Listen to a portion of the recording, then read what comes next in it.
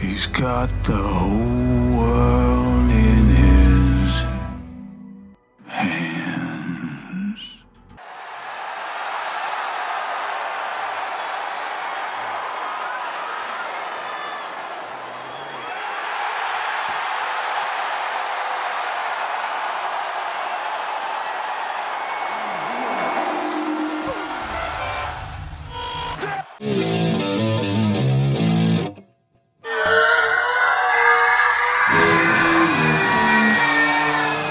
Top of Wrestling with your hosts, ODM and the Professor. Good shit. Late to every episode. Late so much, I'm going to have to buy you a pregnancy test. Bob Roode. I want to be a podcaster. Yay! His mama named him Kenta. I'm going to call him Kenta. Dynamite drop in, Monty. That broadcasting school is really paying off for you. You're so high you don't even know it. Ahoy, my boy. You ready for a Scotch ad? We don't know anything about him. The only thing he's got in his wallet is a bunch of names of whorehouses. That's Flair! Probably look like Jim Duggan digging the tape out of his crotch. Benoit, enjoy my wife. That's a bold statement, Cotton. Oh my God, mine just stopped recording. No, we're good. We're still recording. What a dick. I'd cease and desist me. I'd cease and desist me hard. I need a minute to recover off that. What kind of game is it? War Games! Ladder War! War Games! You're our impressionist. Yeah, I know. That's the only thing I've said in the last half hour. Bark like a dog. Oh, Jinx! Holy shit! How did that actually happen? Here we go.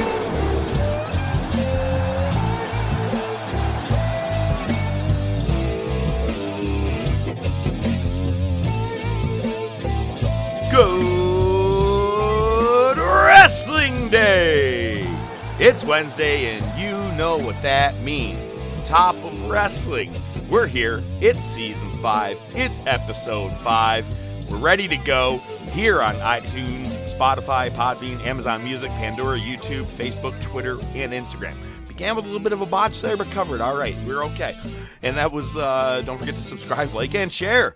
I'm ready for today. We got Bring It to the Table. We got news. We got Monday Night Wars. We got the Black Scorpion. We even got a new segment. Ladies and gentlemen, as you already heard in the beginning of the sounds, well, we obviously were right. We called it. As many did, Bray Wyatt is back. Excited to talk about it. And I know ODM is ready to talk about it as well. Pittsburgh Steelers be like, stop, we're already dead. I gotta keep my voice, so I'll keep it very subtle since I have to do a lot of talking at the end of the show. Hit the music. The Bills make me wanna shout. Kick your heels up and shout. Throw your hands up and shout. Throw your head back and shout. Come on now, the Bills are making it happen now. Stand up now, come on and shout. Yeah, yeah, yeah, yeah.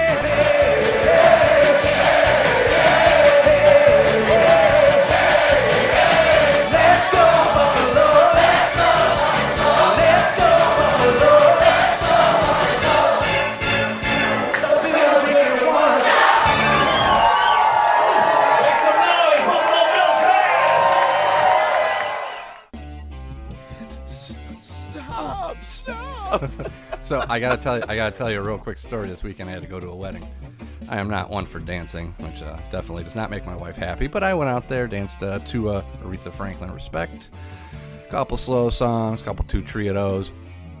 But at one point, I actually did grab my wife and dragged her out to the dance floor, which is something that never happens. You want to know why? Shout came They on, played didn't it, Shout. by Isley Brothers.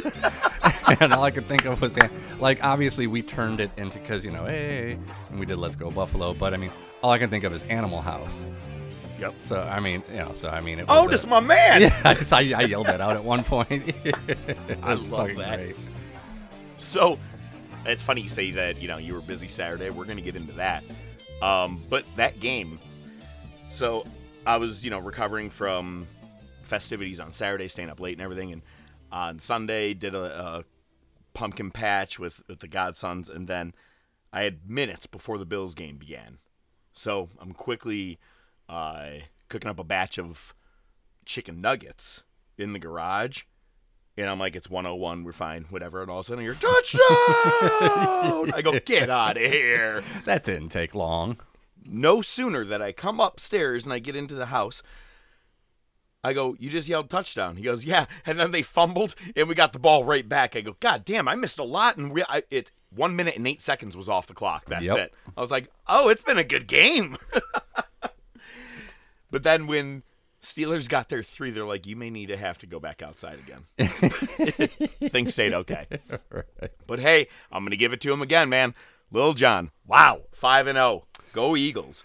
Yeah. Not mad about it. Yeah, and hey, shout out to Nightwing. Sorry, man, you guys definitely got hosed on that passing or that roughing the passer call. But again, it's Tom Brady, so you got to figure that shit was going to happen. So tough break on that one. Well, that's what happens when you blow in a guy's ear. It's roughing the passer. Hey, it's a different week, but it's the same story. You already know. Still first place. ODM. Or actually, I think last week you were out of first. Updated today due to the pay-per-view. I am in second, but by a few points. What pay-per-view? Extreme Rules. They already did the Extreme Rules pay-per-view. Would they refix it? I don't know, man. Last time I looked, I was definitely not in first anymore. Maybe that's not what it was, but I can find out for you in about 2 seconds here. Yeah, it was because of Extreme Rules. Team ODM, Team Odin, it kind of looks the same to me. Yeah. I'm down 12. I'm down 12 points. Okay. I'm in the mid card again. But it just happened to be that, we do a drop ad one time each season. What a shit show. Can I cut you off for a second? I'm sorry. I'm going on a fucking rant on this one. Tiger, get your fucking shit together. Pack it all up in a little suitcase. Get it together. Get your fucking shit together. You're the worst fucking commissioner ever. Ever. What kind of bullshit is this? Oh, yeah, we're going to start maybe about 8 a.m. I don't know. Fucking somebody's up and then the next person's kind of up. Or, whatever. No, fucking do time slots. Tell people they have this long. Nothing. It's just a fucking free-for-all. You don't know what the fuck you're doing. Get your shit together. However, I'm done. Your stablemate got you. I texted you. I was like, hey, apparently you're up, man. Yeah. I was driving at the time, so I appreciate the heads up there. Oh, no problem. And I saw you even took my suggestion. Oh, yeah. I mean, who else am I going to go with? Well, yeah. So it's funny because it was Sunday that they were going to do it, and Saturday night ends with Bray Wyatt showing back up, and I was like, thank you. And some dude goes, I'll be dropping Rey Mysterio for that. I go, that's nice, that's cool, but you don't have the first pick like I do. Exactly. Right on. But then, all the way up till the draft, or my moment to draft, I kept looking at the site. He wasn't listed on their roster, and I go, I'll be goddamned if they go, well, he's not on their roster yet. Yeah, he showed up at the end of a WWE pay-per-view to possibly go to fucking Impact tomorrow. Yeah, right? Yeah, that makes sense. Yeah. So, but it's funny how horrible it got. Flamingo, the only one that actually had another good pick. She was like Isaiah Cassidy. Because she's watching. Oh, all of a sudden, Andrade's pretty much out of the picture. Yeah. But there's all that stuff that was going on with him, Matt Hardy, in Private Party. Someone that's being used. One dude goes, never mind, I don't want anybody. And then did a pick, which was weird. Like seconds later, I was like, I think I would have went with his first answer. But he goes, I'll drop Joe Gacy and pick up Beth Phoenix. Wait, what? Joe Gacy was pretty much, I think he's on TV every week. I don't even know. I'm not even paying attention, but I know more than Beth Phoenix is. Okay, great, she was at the pay-per-view.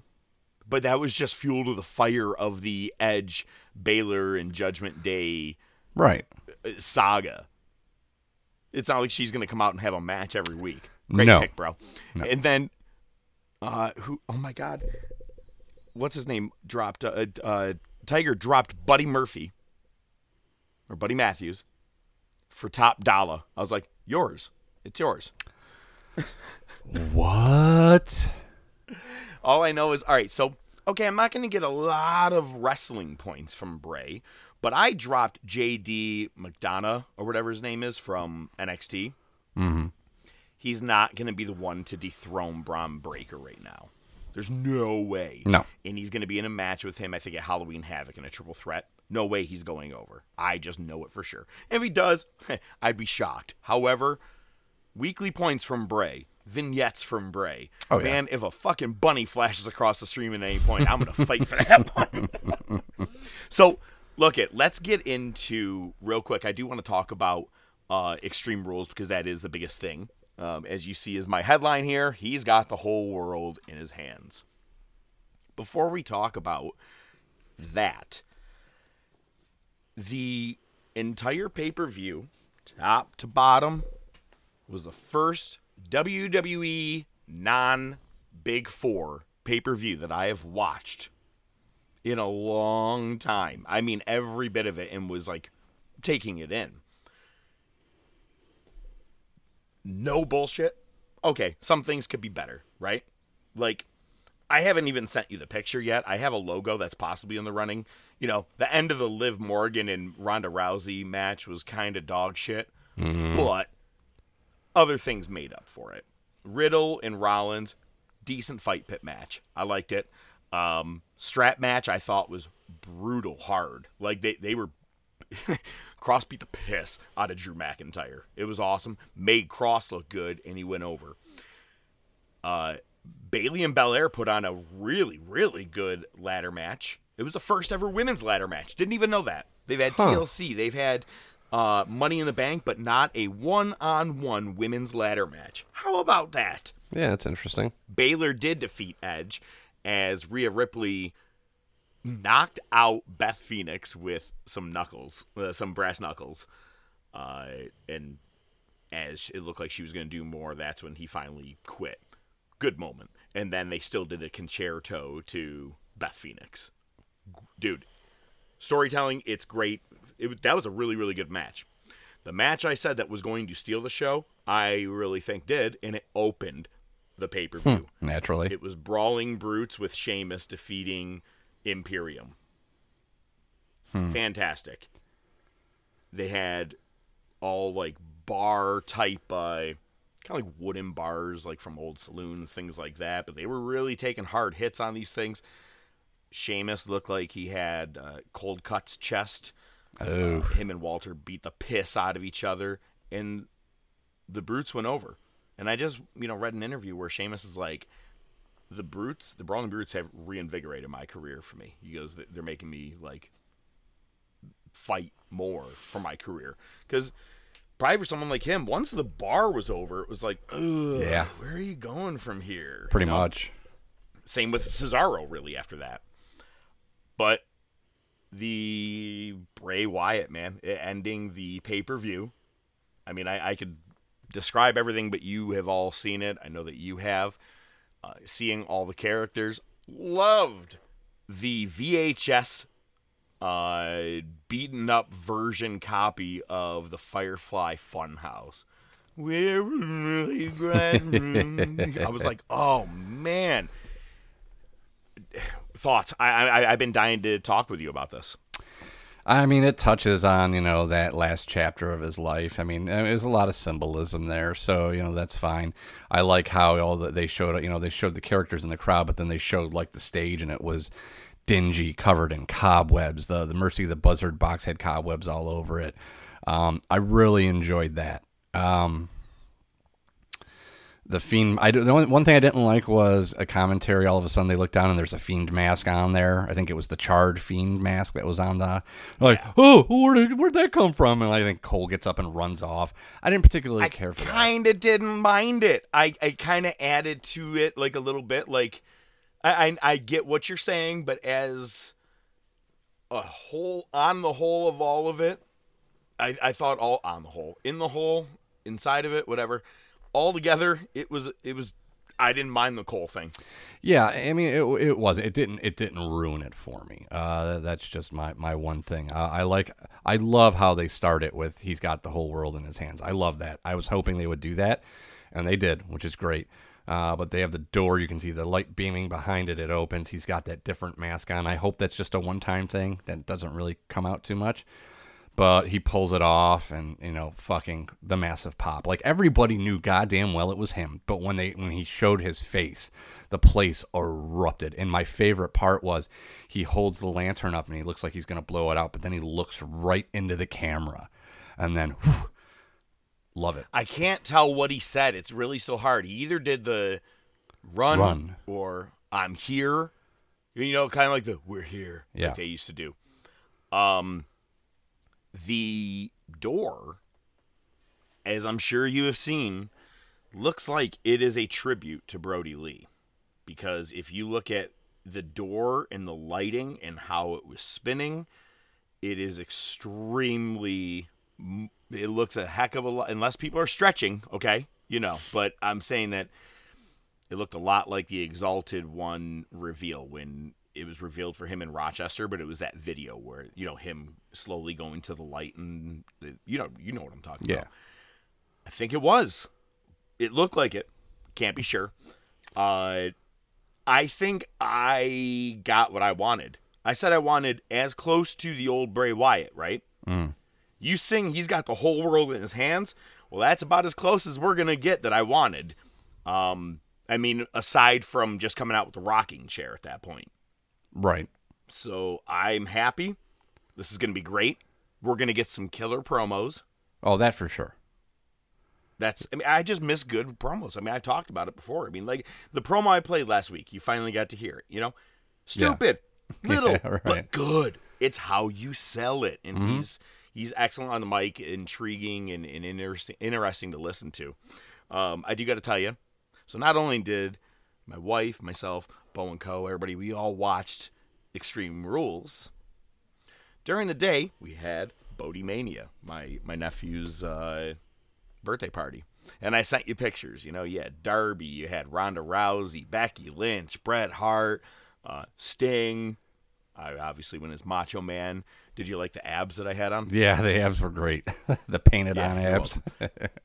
No, actually, that was a onesie that I had on underneath it. I have a onesie Rocky Balboa set up that just from top to bottom, but I just put everything on over that, but then just showed the chest because I was all like, yo, you look ripped like you did against Drago in Rocky IV. Anyway, so during the day, they're like, yeah, let's get some wrestling going. I was like, say no more. And I was like, all right, it's his 6th birthday. We wrote on the cake Bodie Mania 6, and I go, let's start with WrestleMania 6. Makes sense. Have it set up. Dude, I cannot tell you how many people were just glued to it all day long. Everyone was like hanging out, watching like some matches going in, grabbing some food, coming back. Everyone watched Hogan and Warrior. I'm talking like everyone was in there. The one little girl was going nuts. She's like, come on, Hogan, come on. I go, oh, she is disappointed as fuck. Can't wait for this reaction. So this is like, oh yeah, but this is like maybe 4 o'clock, right? And so everybody's watching it. Dude, if you need to, anybody who's listening to this right now, explain that wrestling isn't gay while watching Hogan and Warrior play pinochle with each other.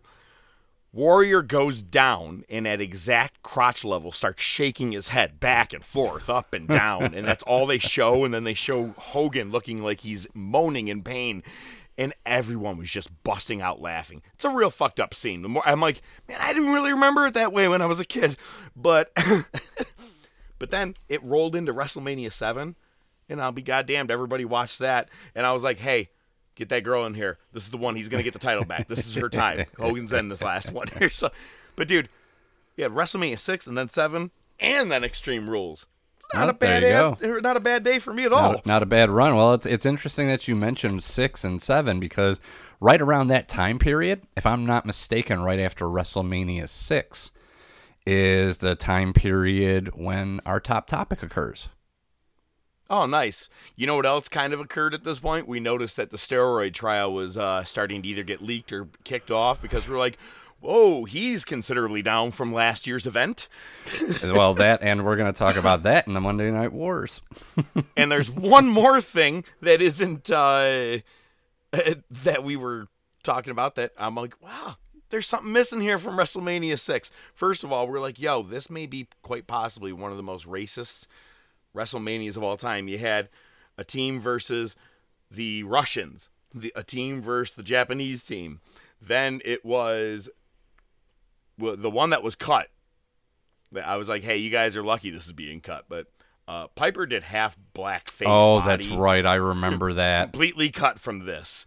But then Akeem the African Dream comes out. And they go, I'm sorry, what? And I had to explain this to everybody. They're like, this is racist as fuck. I go, no, it was the 90s. That's what they did. It was fine, I guess. I don't know.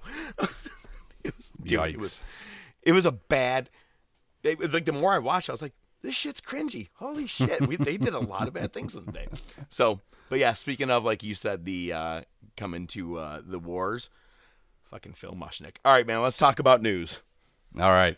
Well, we've already talked about Bray Wyatt's return. Saraya, however the fuck you want to say her name. Psoriasis, yes.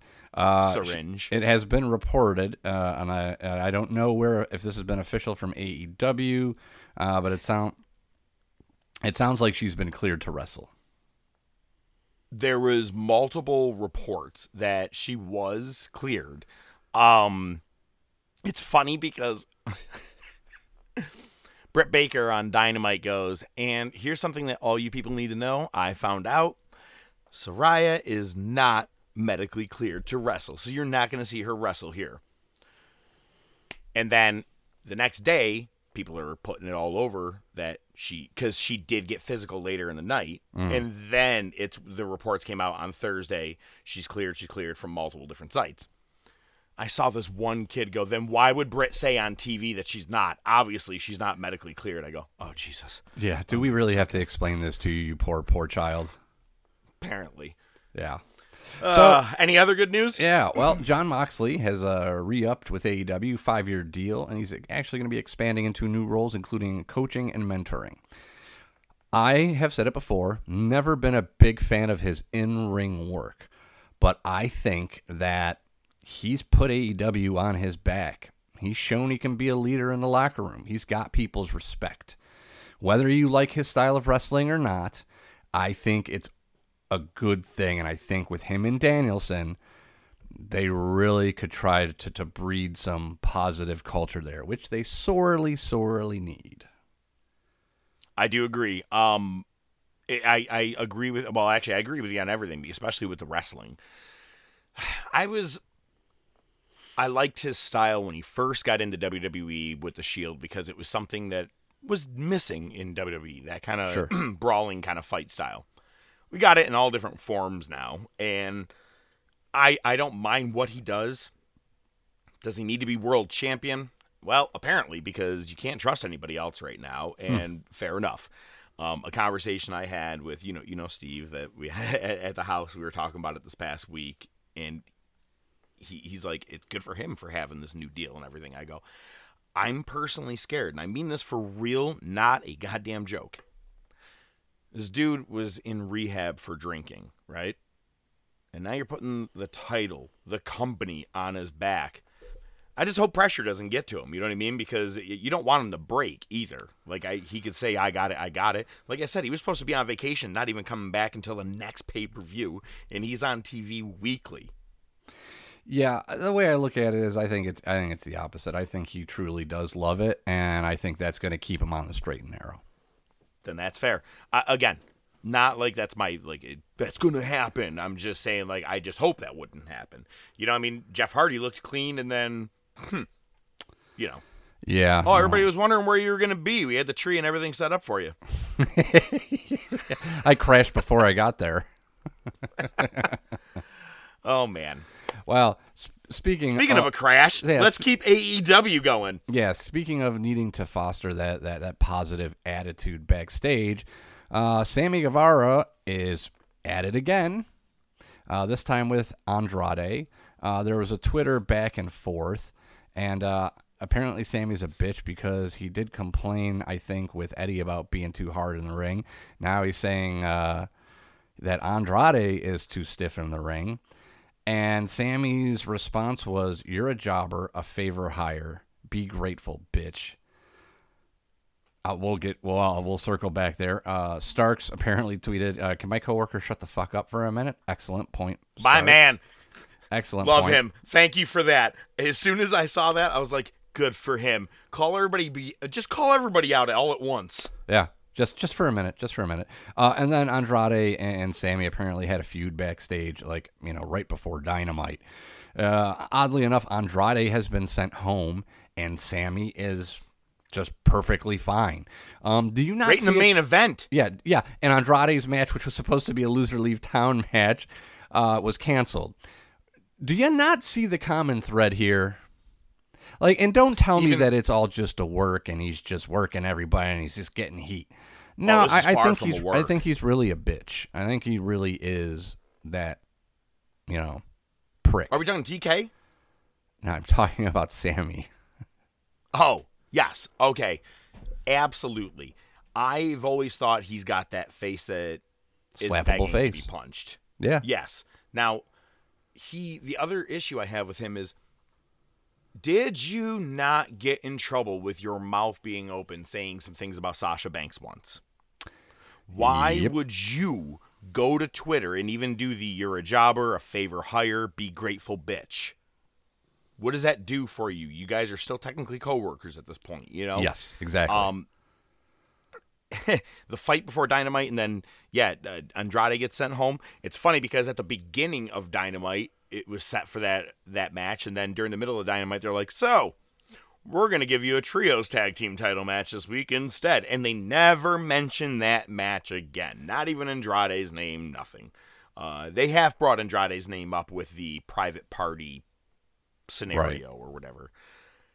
But then, Sammy's in the main event, and you get literal chance of fuck you, Sammy. Everyone was all over him. Everyone hated it. There was a sign that fell so flat, it just bothered me. I get it. He's a drama guy. You got Sammy Guevara. It said Sammy Dramara. Like drama. Ara. Sammy Dramara. Oh, 100%. I saw that and I go, I wish I didn't even read that. But yet he gets to stay. Much of the same way that, to me, you go all the way back to the beginning of what pissed Punk off. You let Paige go in the ring and go off script, talk shit, hurting a possible $1 million buy on his back, as he said, right? Mm-hmm. Number one contender for your championship to Jon Moxley. I don't get it. Maybe playing favorites. Maybe TK is really that much of a mark, and he thinks he's just getting heat. I mean, for me personally, we're beyond X-Pac heat at this point. You might as well change it to fucking Guevara heat. You know what I mean? There. And the thing is, he probably looks at it as a positive. If two, this is not something I can say that I've specifically heard Cornette said, but I'm sure he said it in the past, and it sounds like something he'd say. I'm guessing that back in the day, if two people in the locker room had beef with each other, they fucking straightened it out one way or another. Yeah. Not on Twitter. You didn't exactly. Yeah, you don't talk shit behind somebody's about when keyboard warrior. Yep, when the media scrum fight happened, that's what I was listening to Cornette. He's like, authorities weren't involved. They did it, and then they went and bought each other a beer later. Because you got to work with each other the next day. Yep. All for it. And I got to be honest, though. I texted you halfway through Dynamite. I go, are you watching? And you're like, nah, darts. I was like, okay, well, I got to be honest. It's something I wanted for a while. And I said it a couple of weeks ago during the Top Topic. Go back to your roots. Go back to what brought you to the dance. Do you remember, not Daily's Place, but the first several Dynamites? It was match after match after match. No in-ring promos. And Cody even made mention, it's not like we're going to open every week with a promo. And then they began every week with a promo, pretty much. Yep. This week, it opened MJF, Yuta. And as soon as that match was over, it ended up going into MJF, Darby and Lethal. Then Wardlow and Brian Cage. I was like, huh. And all promos stayed backstage, minus one, which is the celebration. the what do you call it? The scissor celebration. So other than that, they actually had a decent show, I think. Still, in the first 2 matches, they teased turns. They teased like MJF is going to be a good guy now. He didn't want Stokely Hathaway and the guys to come in and beat the fuck out of Yuta after the match was over. But they're teasing that. And then in the other match, after Darby defeated Jay Lethal, Great Singh or Kali Singh or whatever we call him, and Sanjay Dutt came out, and Darby was like, you don't need them, be on your own, and he kind of shook his hand and walked off, and Lethal walked basically past those guys and left. I'm like, oh, another turn. It's like, we got to do one a week. We got to figure out. Got to meet that quota. If we do 2 teases makes 1.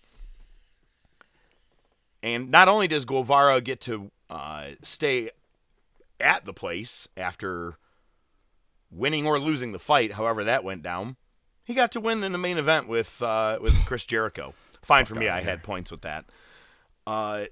2 parts. First, again, I already said Saraya got physical. Wardlow versus Brian Cage. Decent. It just made Brian Cage look like he was smaller than Darby Allin. He just did like a bunch of power bombs and he just took it. It was it was a good beginning part, but then it just became a Wardlow match after that, unfortunately. Yeah. Now I don't like him. I don't need him. I don't have him in the draft anymore, so it doesn't matter to me. Now I don't care. My favorite part of the night was Adam Page was about to get his ass kicked, I think, by Private Party and Private Profits. And then Moxley showed up and was like, no, don't do that. Then he gets in the ring, and it's basically hinting that about their match, which I think isn't tonight, but it's next week.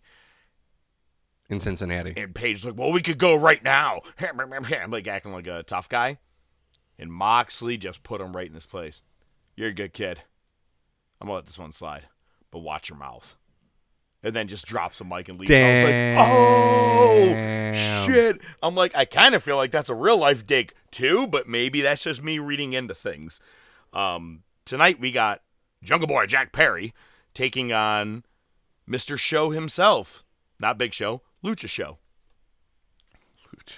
And Chris Jericho's defending the ROH title against Bryan Danielson. There's no way he's losing it now because he's doing this new Ring of Jericho gimmick, which sucks, but I'd actually love for Bryan Danielson to win the Ring of Honor title. And him and Claudio, I mean, the way Claudio's doing it was great.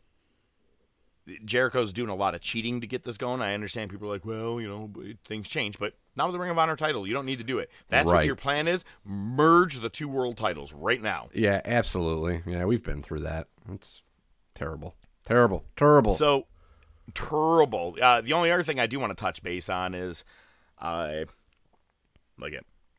tried to predict certain things. I thought Tama Tonga was going to do it. Came very close against Jay White at Declaration of Power, but came up short, and Jay White wins. And then Kazuchika Okada also had to avenge a loss from the G1. As we all know, if you win the G1, anybody who beats you in that tournament, you have to defend your case against. Only one man beat him, and that was Jonah, former Bronson Reed. Real good match between them. Not one of Okada's best, just because... That's a difficult benchmark, yeah. But after Jay White won, he was, saying he cut a really good promo at the end, saying any other day Tonga could have get this. He could have won this any other day, but it's not any other day because this day is in my era. You're living in the Switchblade era. Guy's good on the mic. He's good. He's a real good wrestler. Match was great.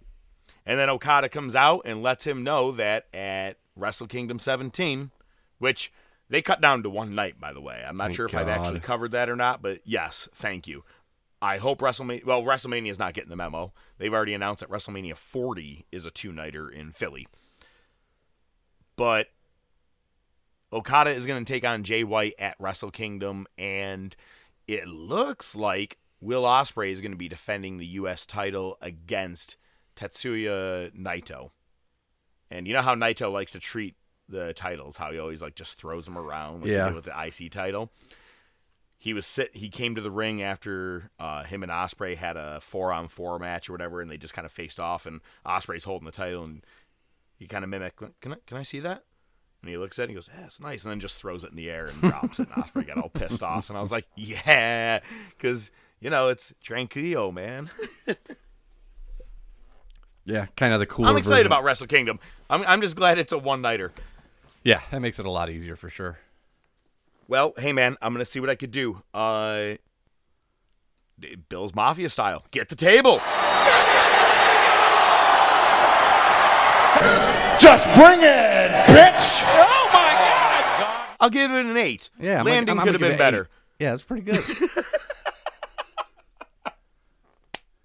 Hey, mine's quick and easy. Just so you guys know, the very first episode of 2023 of the Top of Wrestling podcast, we will be presenting with you the Top of Wrestling 2022 awards. We'll be talking Wrestler of the Year, Female Wrestler of the Year, Stable of the Year, the What the Fuck moment of the year, and of course, because you listen to this show, the Good Shit moment of the year. What you got this week? I'm excited. What you got, ODM? I'm excited. I mean, we've already touched about it on the news, and we've talked about it in the last few weeks, probably even the last few months, but it's all about the inmates running the asylum. Tony, it's great that you promoted Moxley to somewhat of a leadership, let's say a backstage or a locker room leadership role in an official capacity. Now, I believe Danielson is kind of, I don't know if officially, but in that same similar role. That's a good start. That's a good start because those are guys who aren't going to take shit, that are there to have fun and enjoy themselves, also make a living.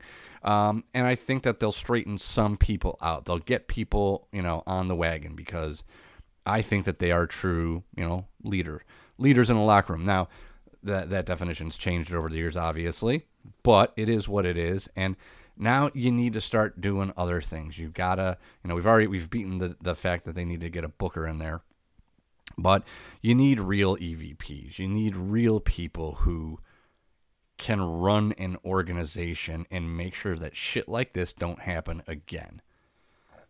Because right now, you're in a fucking kindergarten class with no control. Yeah, not even a teacher. Not even a student teacher's in there. Yeah, I mean, seriously, literally, let just Moxley start beating the shit out of people for real. You want to talk like a bitch, I'm going to slap you around like a bitch. When people get out of line backstage, yeah. Hey, give them a championship match or an eliminator match this week. I'll take care of things in the ring. Yeah, start handing out just receipts, tell Tony man. on the side, right? Yeah. But, it's funny with, obviously, it really is like the inmates run the asylum. I, had the conversation at that, party this past weekend.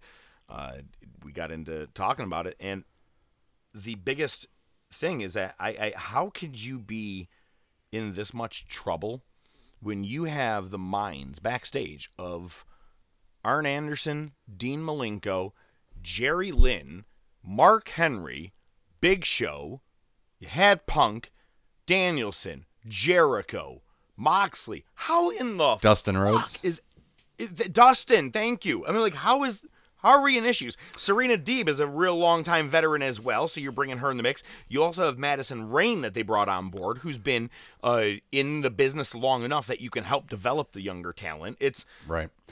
Where are we going wrong? Yeah, you know what? One of the names that you mentioned, I think, is the problem. Jericho. His booking has not been good. Has not been good at all.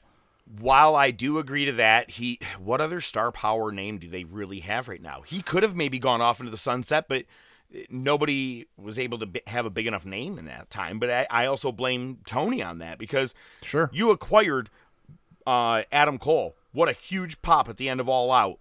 And that's the best thing that ever happened to Adam Cole in AEW was his entrance at All Out. Or his match against Jungle Boy in Rochester. And he won the fucking Owen Cup. Yeah. Right, but his match against Jungle Boy in Rochester was good too. That belongs up there. But it's meaningless. But it wasn't better than his arrival. Up. His peak was his showing up. That's it. And that's been most people's peak. Exactly. It's been Miro's peak. It was Big Show's peak. Yeah. Well, all right, but before we peak, I got a new segment. I teased it last week, and I'm bringing it out right now. First one, it is our superstar. Oh, fuck that. Wow, how did I just say superstar? I would never have done that. It is our wrestler of the week. All right, class, take your seats. It's now time for the professor's Wrestler of the Week. You know, a lot of people think history is just facts. It's just information about the past. But not me. Because I know that's the popular version of what went on there. I know a lot of people like to believe that. I wish I could, but I was there. I wasn't here in the classroom, hoping I was right, thinking about it. While pussies like you were back there partying, putting headbands on, doing drugs, listening to the goddamn Beatle albums. Oh! Oh!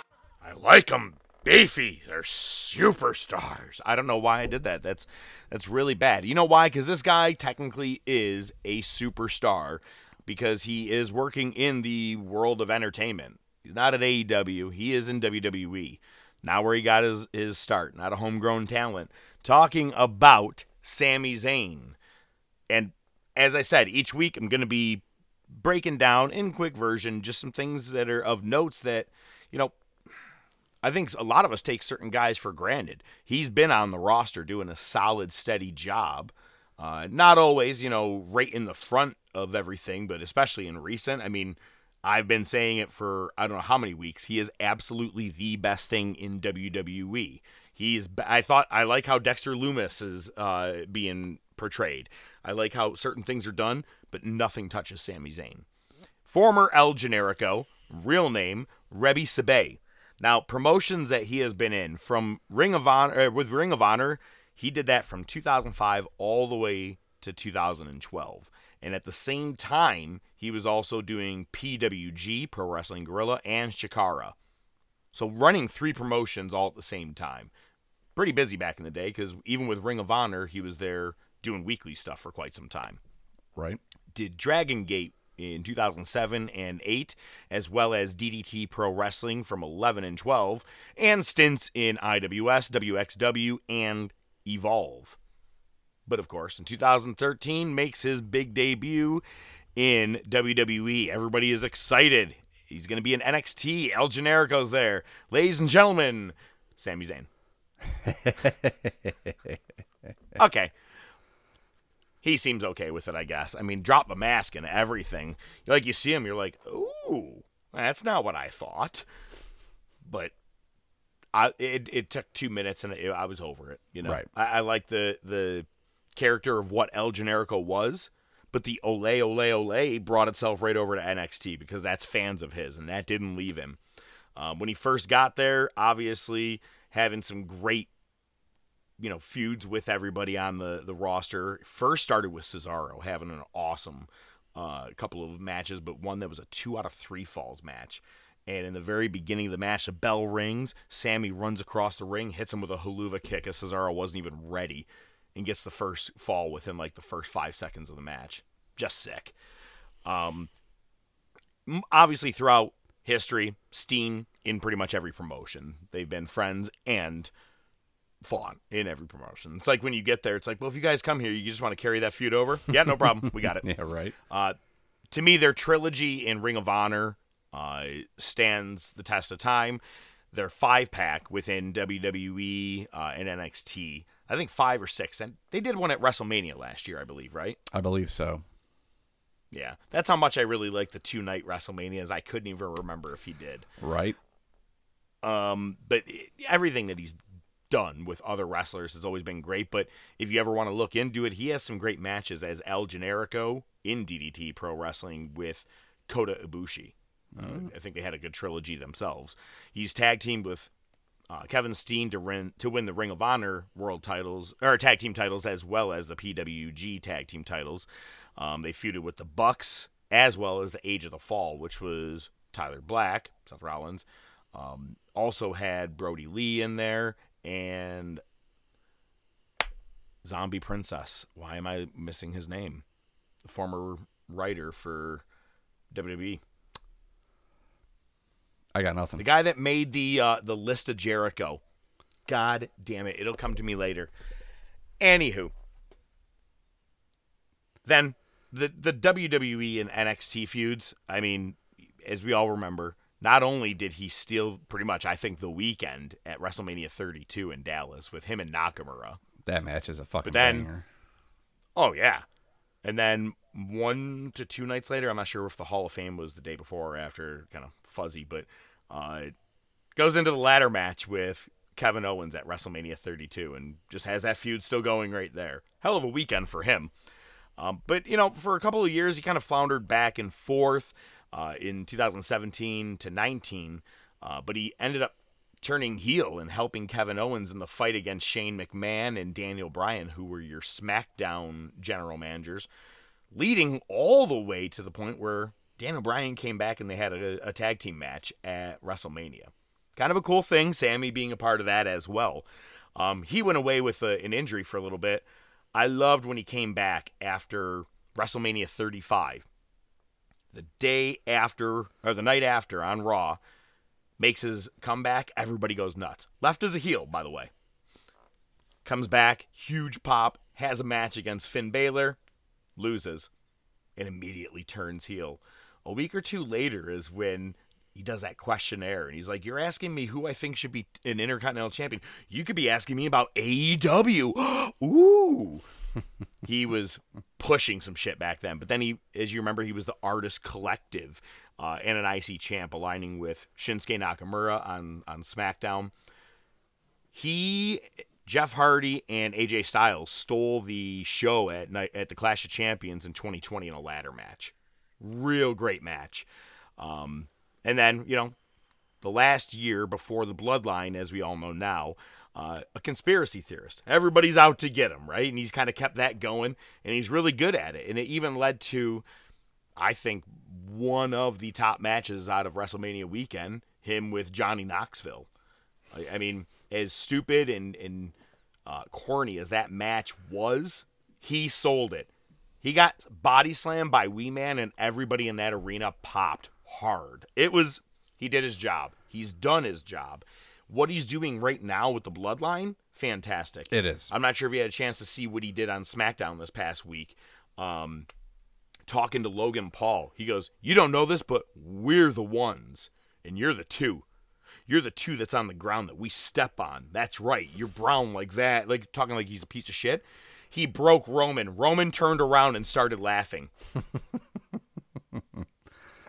Sami Zayn is awesome. Yeah. So as I'm going to do every week, like I said, I will break down a superstar, give you some of his accolades and accomplishments, his championships, 2-time PWG World Champion, also a Battle of Los Angeles winner. The Bola tournament has always been pretty big. He won that in 2011. Held tag team titles with Kevin Steen and Paul London. Been an NXT champ and IC champ 3 times. And no bullshit, Wikipedia says lifetime oos. No shit. I love it. Look, he's the hottest thing going in WWE right now, and countless years of entertainment. And honestly, a lot of people are like, oh, he should go to AEW. A lot of those guys, him, Owens, they could really wrestle. He is exactly where he needs to be, man. He's in the right environment. He's entertaining. He's awesome. He can wrestle, and he's entertaining. Santino Marella was entertaining. But dear Lord, no one would ever say he was a wrestler. Yeah, that's a bold. I think they're both bold statements personally, but the honky-tonk man. Hey, let me ask you a question. Well, oh yeah. About Zayn. Was he wrestling 25 years ago? No, but before you think that you're going to do a really cool segue, I also have to give you the Professor's match of the week for this guy, to a newbie.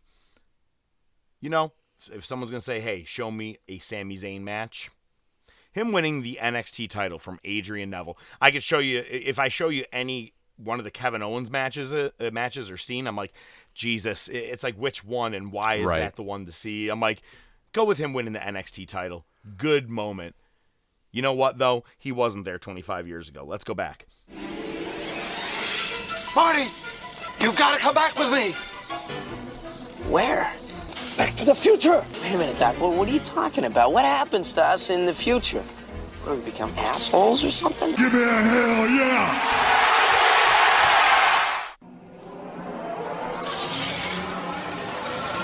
You want a war? You're gonna get me. Mick Foley is going to win their world title. Has been paid for by the New World Order. Come on, Vince. Step into the ring.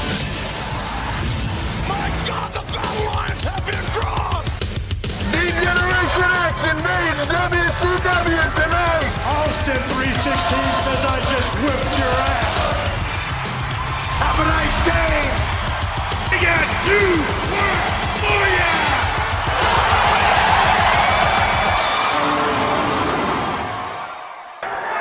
And boom! Hawk body! He caught the clothesline! No, wait a minute! Wait! Another referee counts to 3!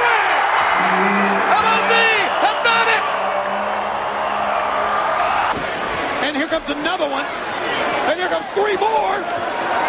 Being closed all the way to the ring.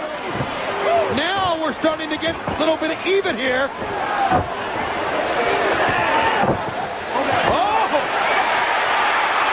I believe we have found the real thing. Goodbye, the Viper. There he is. Third Sting. You know, sometimes I have a great opening. Sometimes I have a crappy opening. Sometimes I know what to say. Just sat here for quite some time not knowing how to open. All right, we're at the Monday Night Wars. ODM, what's going on? Let's roll. October 13, 1997. Literally just staring at the screen. I'm like, October 13th. And we're off and running. We got a video package on Legion of Doom. They're going to be facing the Godwins for the titles tonight. If they win, they're obviously going to be WWF Tag Team Champions once again. But if they lose, they're going to retire. There's a smattering of video interviews with Legion of Doom throughout the evening. I'm not going to call them out one by one, but yeah. Wasn't a smattering of titties? No, tatters. Oh, that's right. We're PG Thanks, panel. Spotify. Great opening segment. You're going to start noticing that this is definitely where, I mean, they've been doing it for a while, but Raw is going to open with an interview or an in-ring promo at the beginning of every show. You're also going to notice that at the beginning of the show and then at hour 2, you're going to get your biggest stars. Smart move. It's a smart way to do it because top of the hour. And I think you're probably going to see that trend last for about the next 30 fucking years. Awesome. A delay. Great. Let's go. Yeah, just about. Yeah, there's that too. Yeah. No, we're good. We're good. We're going to roll with it here. We got Hart Foundation coming to the ring. They're going to be in ring with Vince. Bulldog is not there. Vince actually calls it out. Says that they're going to be celebrate. For those of you who aren't aware, I'll give you a little inside baseball here. We've probably talked about it before. We talk via video chat. I won't call out the particular company because I feel that's irrelevant. But every once in a while, it gets really choppy, and I'll continue talking, and then all of a sudden, you'll just hear ep, ep, ep, ep, ep, ep, ep, ep, ep, ep, ep. So yeah, so that's what's happening right now. But I digress. I will return to the Hart Foundation coming to the ring. No Bulldog. Vince calls it out. And before Brett can even get a word out, we get Shawn Michaels, Triple H, Rick Rude, and Chyna up on the Tron. HBK brings up the footage of him sticking the Canadian flag in his nose and walking back and forth. Triple H also wants to show footage. It's him beating Brett, Chyna hitting Brett, and getting the sweet chin music from Shawn. And Brett just calls the two... oh my God, I can't fucking talk. Brett calls the two degenerates down. He makes sure to use that term again. Shawn Michaels said, I'm going to take that stupid piece of tin you have on your shoulder. I like how he just puts down the title. That usually doesn't go over too well, but all right. And this is where Degeneration X gets their name.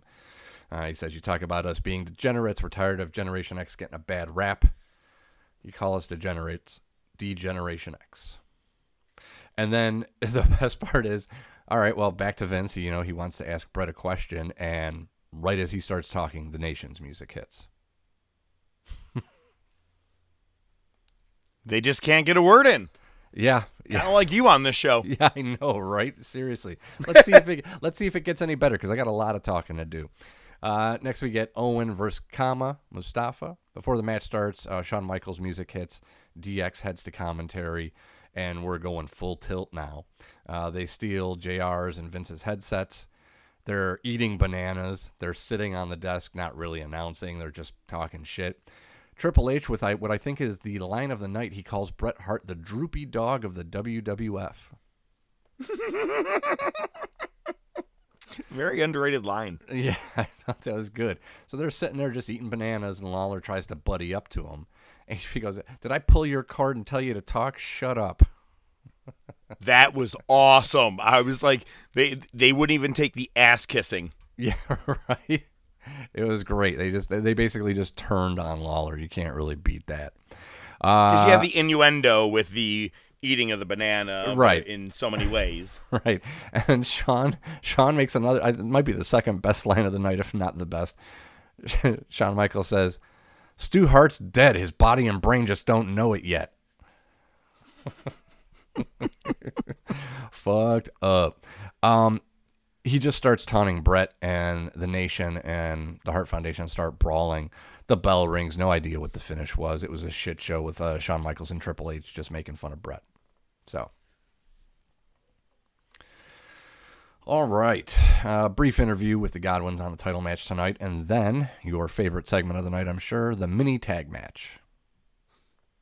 I liked it to keep the tribute moving along for Brian Pillman each and every week. Next was a cool little recap, at least looking back at it. It was from Saturday night. It was Billy Gunn, or still Rockabilly at this point, with Honky Tonk Man in the center of the ring, kind of going over their recent fumbles as a team lately. And Road Dogg comes out. He's not Jesse James anymore. He's the Road Dogg, and he wants to recruit Rockabilly to join him.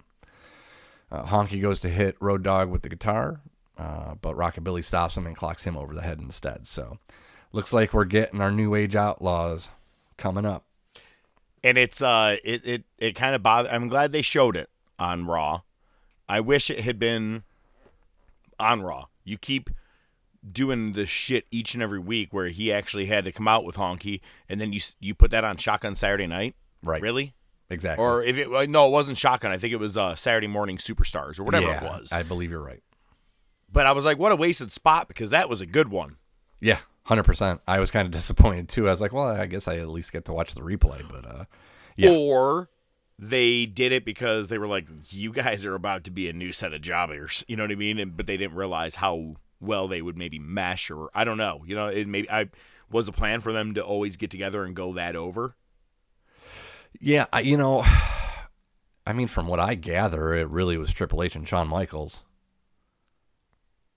Yeah, right? I mean, they did bring him on board with, especially they weren't in DX the night that they push Cactus and Chainsaw Charlie off of the ramp in the dumpster. They weren't in DX at that point. So, yeah, you're right. So maybe they get the rub from them. Yeah. Probably not a bad spot to be in. I mean, shit, at least one of them still is crony, so. Well, they're doing their 1,000th rub this past Monday on Raw, so We'll see what plays out with that. I'm sure we'll have a lot to say about it. Flash Funk versus Shawn Michaels next. Funk comes out, and then Kane's music hits. It's a chokeslam, a tombstone. Thanks for showing up. Bearer cuts a promo on Taker. Lost his voice a little bit. Sounded like he had some laryngitis or something going on there. Did you catch that? I did. Sounded weak, and I was like, so why does he have to cut a promo? Yeah, exactly. Hey, he recovered. How about he just came out, beat the fuck out of Flash Funk? We called it a day. Right. So after Kane leaves and the lights come back on, D-Generation X runs out. Shawn does a pin. Triple H counts it. Chyna rings the bell, and Rude does the announcement. And he says all of Shawn Michaels' nicknames, and I fucking didn't write it down. There was a typo, and it made it sound like penis. They just put a P in front of it, but I don't remember what he was saying. But it was fucking hilarious because Chyna stops him. You're right. I just lost it because I was relying on you to have it. Chyna just looks at him and goes, "What did you just say? Why'd you say that?" So it was great. Anyway, all right. Next match of the night, DOA versus Truth Commission. It was a brawl turned into a DQ. But you know who you got out there is very young Don. What's the guy with Kenny Omega? Oh, Wow, why am I spacing? Don West? No, Don Rickles. Oh, maybe it's not Don. That's it. Don Rickles? Wait, who's his fucking manager? I don't fucking remember. The commentator guy. I know who you're talking about. But that's who the Jackal is. Okay, there you go. What a shit show. By the way, what a Jimmy shit show Jacobs. indeed. Jimmy Jacobs is the guy I was thinking of that tagged in Age of the Fall with Brody Lee and Tyler Black. Ah, okay. Well, that's good to know. So give me another 20 or 30 minutes and I'm going to remember who this guy is. Don Callis. Don Callis! Just needed to stop thinking about it for a second. That's who the Jackal is with Truth Commission. Yeah. No shit. All right. Notice that. I don't have to pay attention next time. Yeah, because when they come on the screen, I basically just tune out or fast forward. So he's only going to be there for so long, and I believe that after this, he's heading over to ECW until they basically close. Ah, well, there you go. Hour 2. What did I say? We start with Austin. Get used to that. In ring with Vince. Austin grabs the clipboard out of Vince's hand. This is all about getting that contract for the IC title match against Owen. This is going to be at Survivor Series. Austin has Vince sign it first because he doesn't trust him. I don't know what difference that would make. Austin gets on the second buckle to sign it. I thought that was interesting. I mean, he got a fucking pop for it. It was weird. Like, you're just fine on the ground there, man. You actually had better leverage to write your name. Austin wants to shake Vince's hand to finalize the deal. Vince is hesitant, but does it. Austin pulls him in close, talks a little trash, and Vince asks him, what were you doing when you interfered at Bad Blood? He says, I don't have a problem with Farouk or the Nation. I just wanted to make sure that I faced Owen for the IC title. Kind of like it. You didn't really need to explain it. I thought it was pretty obvious already, but, work it into the promo. It works. I know it's funny to me. I anybody who watched it knew that the reason Farouk lost was because he wanted to face Owen. That's the guy who took his title. He wanted. You didn't need to say it. And actually, I swear it bothered me when that segment happened. I was like, why did he ask him that? Like, why did you want to face Owen Hart? Right. Thanks for. Why wouldn't you want to face Farouk? I don't know you. Oh, that's such a good one. I missed that. Farouk and Nation come out to the ramp. Austin says, well, why don't you bring it? Rocky's the one to head down. Instant stunner. Austin just powders out through the crowd as the Nation heads to the ring. Is this the first time we've seen Rocky's first stunner? I was just about to ask that. I don't know. It's the first one I remember. I think it is. And it not his, normal floppy response that he normally does, with full flips backwards. Yeah, we got about a year probably for that. Maybe yeah, more. But no, this one was pretty good though. He took it and kind of bounced up and went face first to the mat. It was decent. I got excited to see it. I was like, oh my god, and it's so early. Oh, no, right? Next we get LOD backstage for an interview. They're basically, they're kind of doing the old dogs routine. Animal says, we're not going to be like Hogan and Savage riding the laurels of old days and yesteryear. I thought that was pretty fucking badass. So why could you do that, but you still call the other two Diesel and Razor? You can't say Hall and Nash. You guys want to be edgy and call people out, but you're like, but we're going to call them our character names. Well, yeah, no, that's true, but it's probably, I don't know. Yeah, good point. Hawk says we're going to find out if we're king of the hill or over the hill. Yeah, okay. So. Sounded a little tipsy. Yeah. Next we get to see Tajiri, though. That's cool. Yep. Tajiri, very young, no mustache. Absolutely. Tajiri and Brian Christopher, light heavyweight match. Very quick. They were focusing on Cornette's upcoming segment where he's going to talk about Phil Mushnick. He's a writer for the New York Post and the TV Guide. Lawler asks Vince what he thinks of Mushnick. I say he's a miserable son of a bitch. Dude, and Cornette's video, I mean, it's pretty just priceless. It's how much he cares about the business and the people. He tears this writer apart. Yeah, so I didn't really. It was way too much. At one point, I thought maybe I could just transcribe the whole thing, but I'm like, nope. Basically, this guy Phil Mushnick again hates wrestling.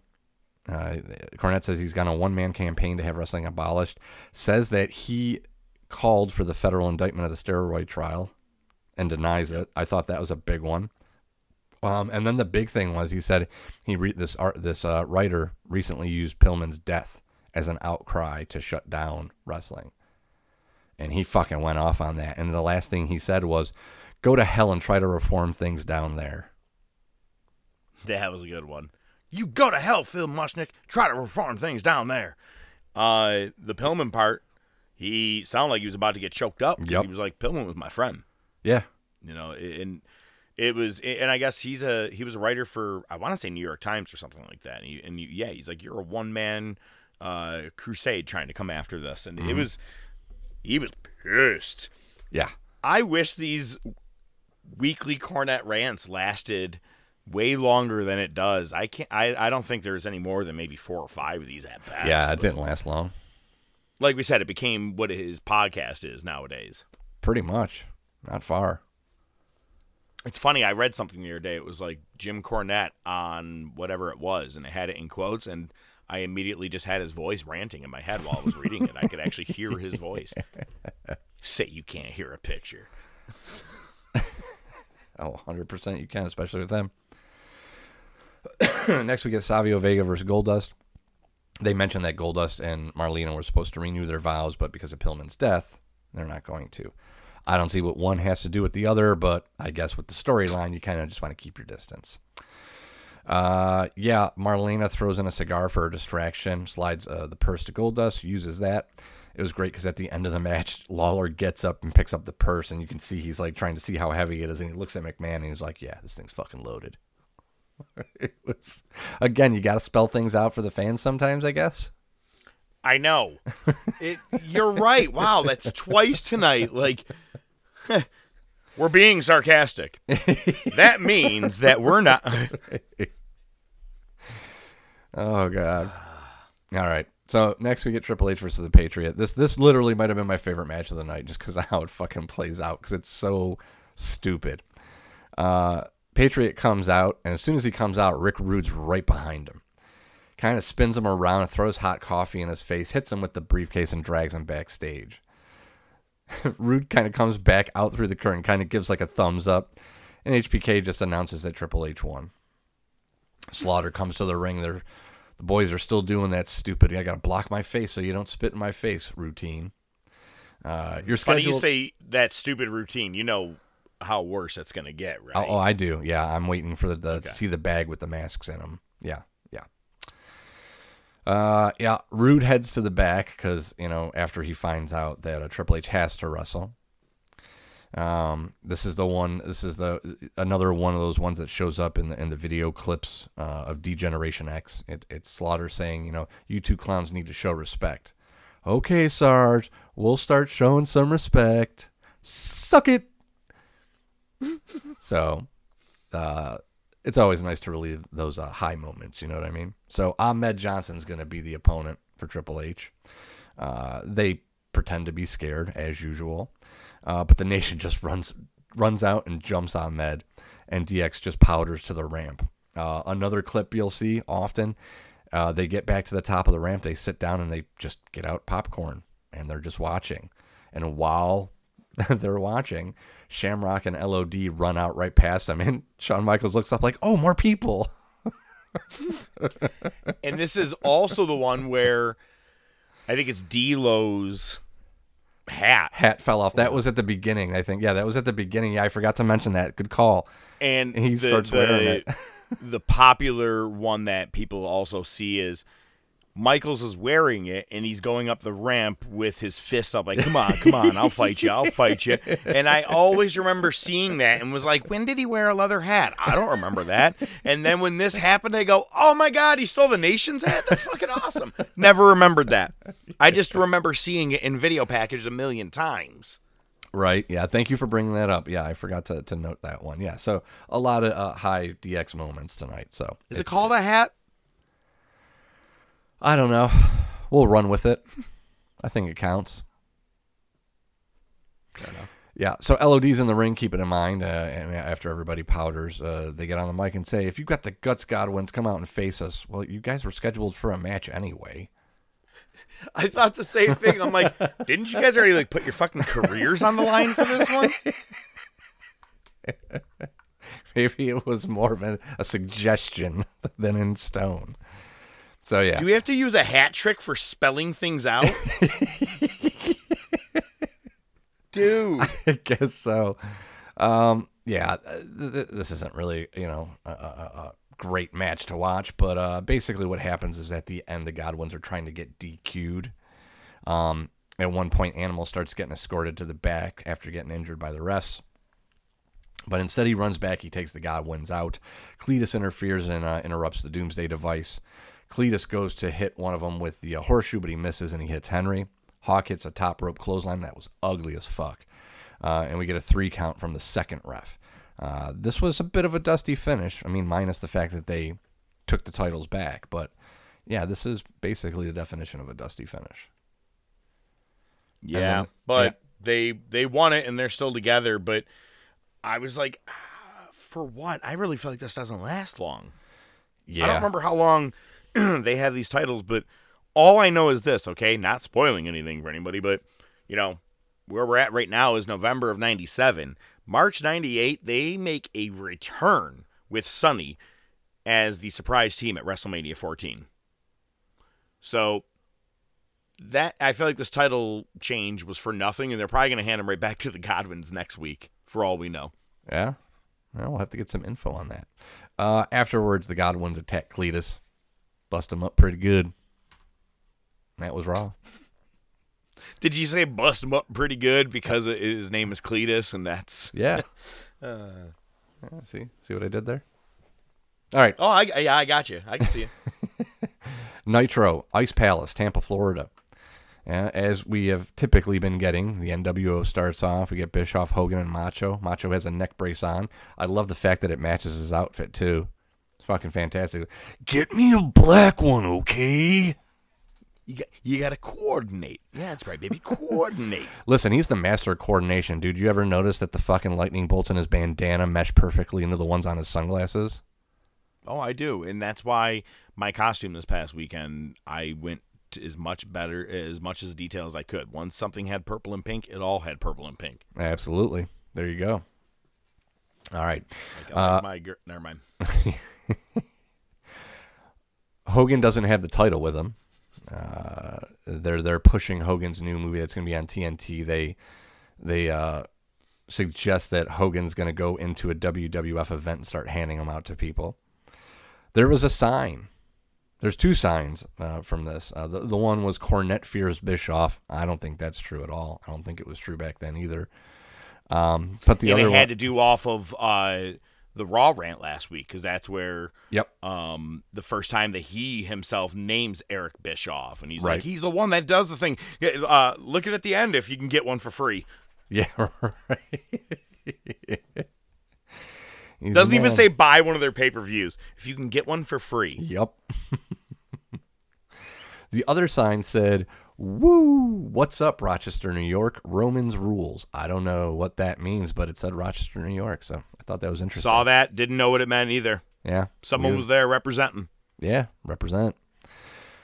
They call out DDP and Piper. So basically we find out Piper from the end of last week's Nitro, he still has the title. Okay, fine.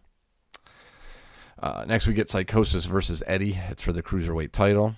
The commentary brings up that they made an error when they said that Disco Inferno versus Jacqueline would be for the title. It's not. It's still on, but it's a non-sanctioned, non-title match. Tenay says something about the fact that the Athletic Commission won't let the title be defended between a man and a woman. Okay. You know, I just need to interrupt since you are mentioning Disco Inferno. This past week, he put out a tweet the day of the Wardlow-Brian Cage match. It was a picture of it. It said, "Tonight on Dynamite." Disco Inferno wrote, "No build-up, no angle, no storyline, no interest." I'm like, bro, you just summed up your entire fucking wrestling career. Yeah, pretty much. Yeah. See, and here's the thing. I understand that point of view, but dude, you go shut the fuck up. Nobody wants to talk to you. Like, but I'm saying, like, you were never in anything notable to begin with of a No. storyline. So where do you get off? Where do you get off? All right. He should just fuck off. I love that Eddie's music is just a ripoff of Lowrider by War.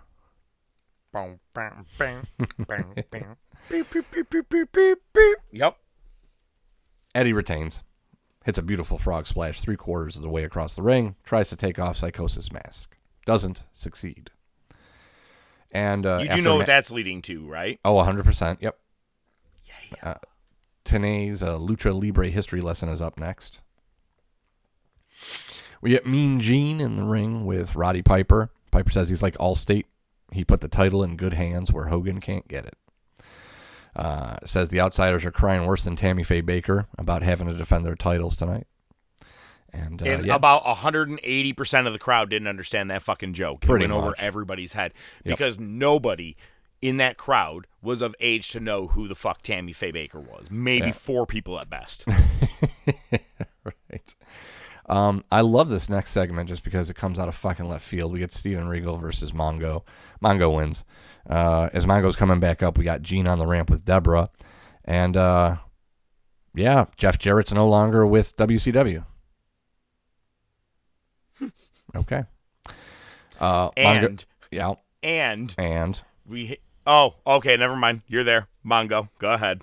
Oh, no. I was just busting your balls. Yeah, Mongo confronts Deborah, says, "You're trying to steal somebody's thunder again. Get back in that kitchen where you can really be a star." This segment was. I wanted to punch myself in the eyes for watching it. Dude, watching them try to act like they hate each other. Right. For a couple that really did break up, how the fuck did you suck at acting like you hate each other? You didn't have to. It was a horrible Well, let me tell you, I do nothing but get with winners, Mr. Mongo. Like, it was horrible. He's like, that's right. You owe me a sandwich in the kitchen, lady. Oh, yeah. And then looks at the crowd. Hey, have we ever brought up that he looks a heck of a lot like Meatloaf? Yeah, a little bit. All right. It was just a horrible segment. I couldn't wait for it to stop. And I love that even Mean Gene, he's like, look, I'm not here to be in the middle of your guys' quarrels. Yeah, right. Absolutely. Even Gene knew. Next, we get Yuji Nagata versus Chris Jericho. Nagata wins. I don't understand that because I'm pretty sure we don't hear a lot of Nagata's name moving forward. But Jericho we do, so. But whatever. It is what it is. Next, we get a video package for Raven. He's in a baby's room, sitting on the floor in the dark next to a crib. It's got the little lullaby playing. I have no words. Okay. It was creepy. Quote the professor, nevermore. Next, we get Goldberg versus Scotty Riggs. Goldberg now using his infamous music. And we have Raven, Stevie Richards, and Saturn at ringside. They do reference the finisher being called the Jackhammer now. Still no spears, but we got a finisher name. 4 in a row for Goldberg. Somebody. Wait, now you said his infamous music. Nah, that's not his. Wow. Who'd they give that to? I actually think it was Yuji Nagata. It wasn't it? I think. Or no, who's the guy that was in NWO? Oh, maybe. Dude, I have no fucking clue. Doesn't matter. Doesn't matter. Masahiro Chono. Yeah, you might be right. Yeah, I believe you're right. Penta El Cerro Miedo, Enameno P. All right, you're cut off. You're cut off. I, sir, have only had 6. Let's go. Let's go to hour 2. We're getting a little bit of Freebird rule here. Nash isn't in town, so 6 is taking his place. They're taking on the Steiners for the tag titles. Hall's doing his pre-match promo. Basically, did you come here for WCW or NWO? Somebody took like a wadded up, I don't know, paper bag or paper plate and hit him right in the mouth. Mm-hmm. Fucking nailed him. He didn't completely no-sell it, but he pretty much no-sold it. So it was pretty good. DiBiase nails Hall when he goes to the floor. Steiner's hit an avalanche DDT. That was pretty nasty looking. Hall pulls the ref out at the 2 count and knocks him out. Zbyszko comes to the ring. during the distraction, Scotty rolls him back in. They hit the top rope bulldog, and Zbyszko does the 3 count. It's a screwy week for the tag titles and finishes. And obviously, you know, since they're doing the Freebird rule, they're going to contest that. You know, Nash wasn't even there. They get that, plus Zbyszko counting the 3. I'm sure next week they're going to hand the titles right back over because they've done this exact thing with the Steiners, if I'm not mistaken, at least a couple times already. Yep, 100%. Just do it until you perfect it, I guess. Yeah, right, or until people start saying something. I don't know how they haven't already. Shivani's on commentary, says, we have an injury update on Macho. He looks over at Heenan. They both go, who cares? I liked it. I thought it was good. Next, we get Dean Malenko versus Ray. Again, some matches you just watch. I like the finish to this one, apart from how Bischoff treats it, right? Because I think this would be respectful, but where Bischoff took it from here, I think was that was what I didn't care for. But Ray hits a Rana. He's got his legs hooked for the count, and right at about 2, Eddie slides in and rips Ray's mask off. So Ray naturally breaks the pin, covers his face. Malenko immediately locks in the clover leaf for the win. I like that finish. So 2 things to that. One, they never have a bad match because, as you remember, just over a year ago, we were covering their Summer of '96 feud. They had a couple of title swaps between them with the Cruiserweight Championship. Yep. I got to say, I absolutely love when anybody gets their mask ripped off. They literally fucking run out of the ring and grab their head like it's literally inflamed. Like it's everyone like, oh my god, like they run, they roll on the floor like they're really on fire. It just makes me laugh every time. Right? Yeah, it's like there's some kind of no one gets mad, they just fucking lose their shit. Yeah, instead like, oh my god, I'm on fire! Having a spastic fit or something. Yeah, so we get a quick DDP video promo. I think a lot of the shit that he says in that is, speaks to why he's so over, right? Because he's just an everyman. Very real interview. I liked it. Yep, absolutely. Gene's in the ring again with Piper. Asks about the tag match. Zbyszko's not an official ref. And Piper says, well, he was sanctioned a week ago for the match at Halloween Havoc. So tonight's decision stands. All right. Macho and Bischoff come to the ring. Bischoff calls Piper an interim junior supposed commissioner.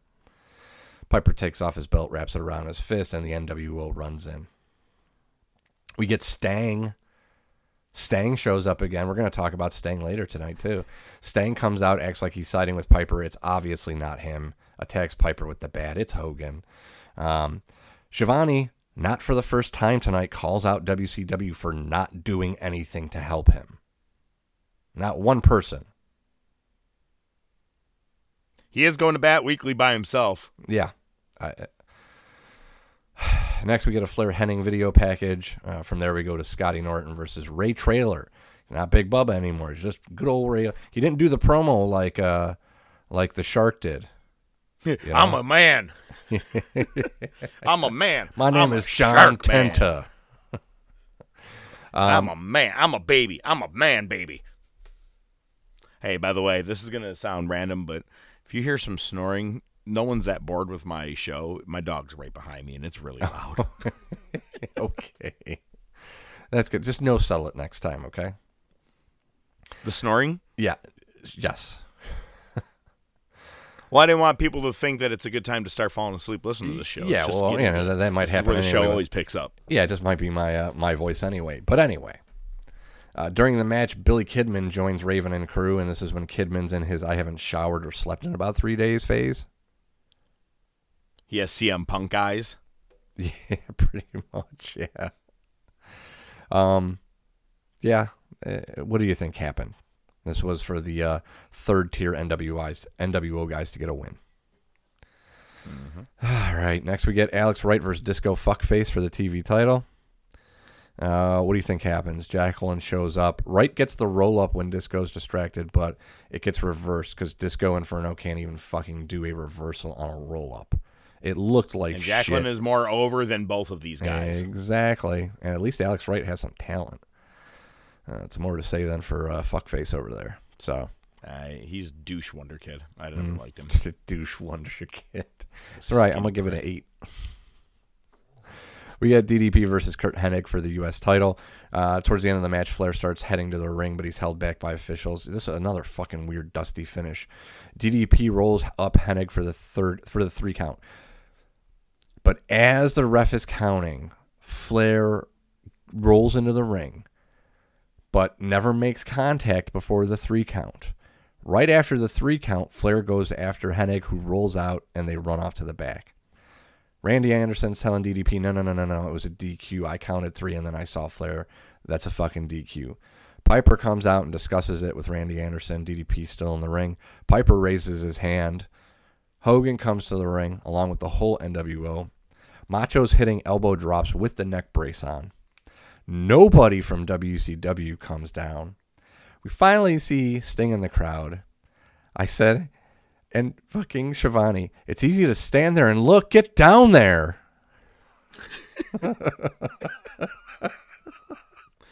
Just taking it in, man. So finally he runs through the crowd, and now we start getting multiple Stangs. It's the invasion of the Stangs, and they all get beat down before getting in the ring. Some of their wigs were falling off. One guy's the whole mask fell off. 3 come down the ramp. 2 of them get beat down, and the last one no sells. Hits a death drop on Buff, takes off the mask. It's the real Sting. He pulls out the title out of his jacket, gives it to Piper. He does the Seth Rollins thing. He's swinging around his head. Good night, everybody. I thought it was actually cool, the Army of Sting. It was the Army of Stangs. Stangs. But you never know when it's going to be or which one it was going to be. But it was funny because he did. Everybody was just going down with one punch. And like you're saying, wigs, masks, everything was just going all over the place. It's like when you hit, what was it, in Austin Powers? You hit one fembot and they all basically just fall into each other and explode. Kind of like that. Except for it was funny when Buff Bagwell hits that one and it no sells. Buff turns around and starts doing his dance and all that. It was kind of funny.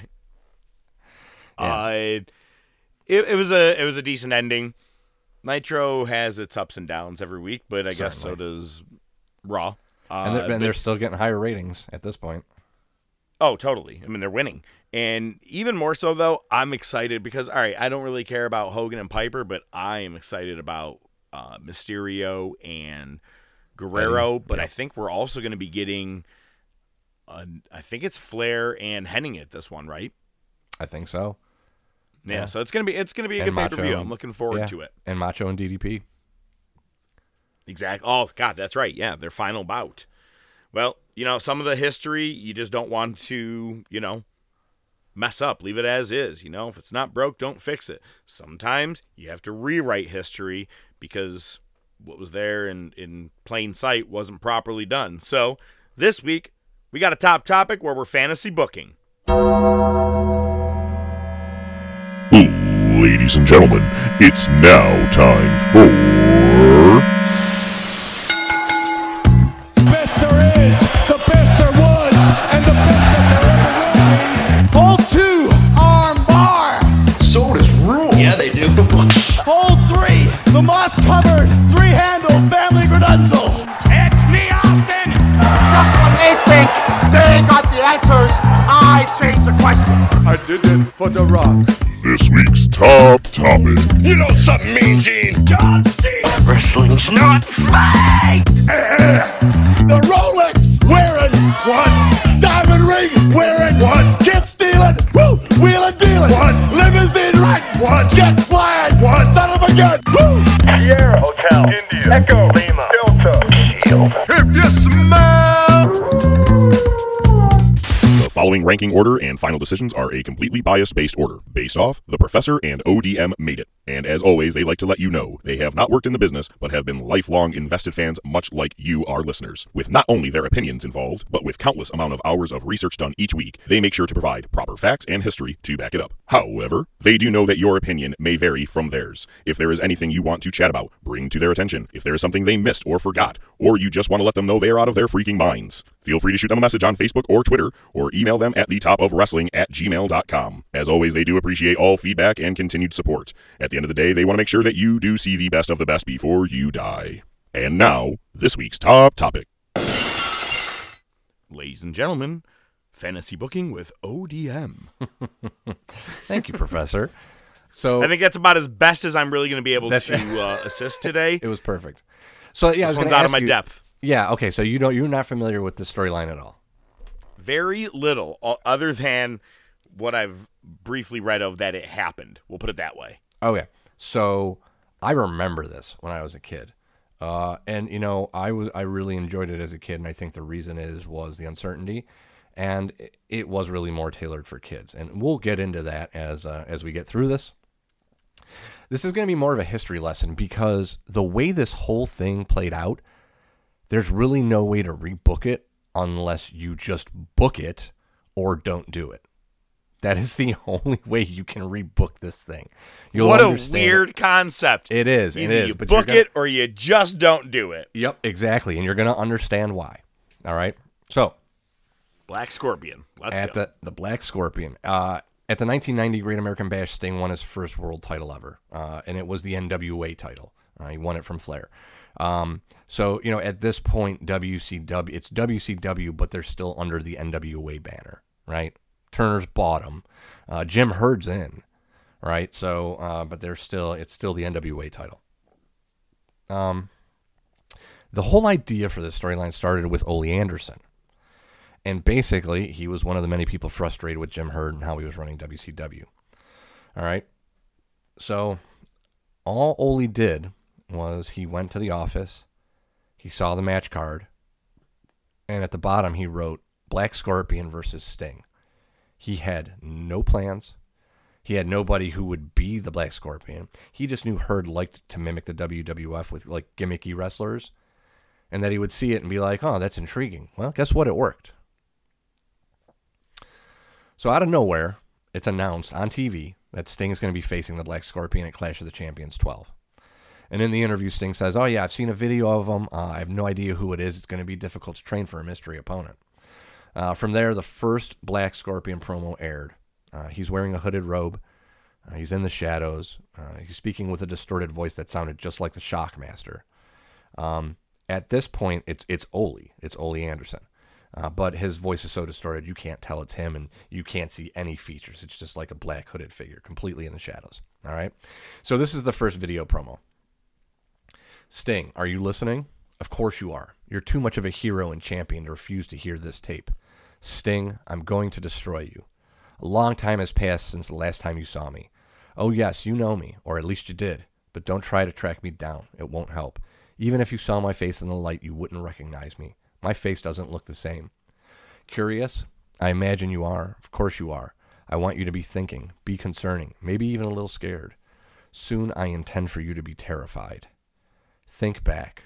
Who could it be that you would hate enough to want to see you a broken, defeated man? Maybe a little clue could help. How about California in '86? Think about it, Sting. Think about who I am. Remember this. You'll have a chance to find out on September 5th at the Clash at the Mountain Madness. I'll be there, waiting. Intriguing, right? I'm intrigued. I mean, especially if you're young. And, you got that weird voice. You can't tell who it is. All right, it's a mystery opponent. All right, it came out of nowhere, but fuck, let's go with it.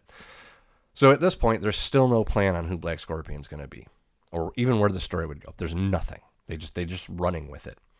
So the reference to California in '86 was thrown in there just to get fans talking. They're basically referencing either Jim Hellwig, a.k.a. the Ultimate Warrior, or Dave Sheldon, who was Angel of Death in WCW. Both of them former teammates in Power Team USA with Sting.